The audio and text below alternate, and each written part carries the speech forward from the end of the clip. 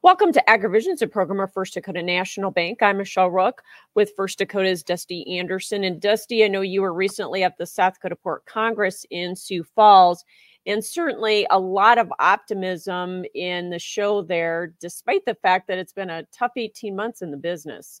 There was, Michelle. I was pleased to see the optimism with the people that were at the show and with the trade show itself. It was a huge trade show, lots of participation, a lot of people walking around and visiting with the vendors. And so that just told me that, a lot of optimism and brighter things for the hog industry in the future. So, Dusty, how would you summarize right now kind of the state of the industry in South Dakota and in this region?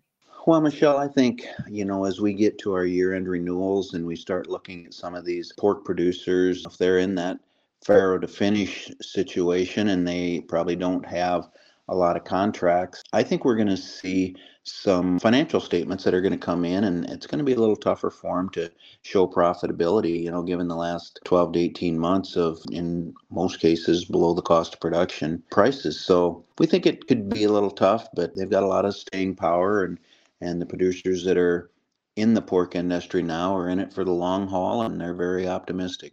And we've had so much growth recently in the pork industry in South Dakota. Do you think the last 18 months are curbing that, or will they curb it?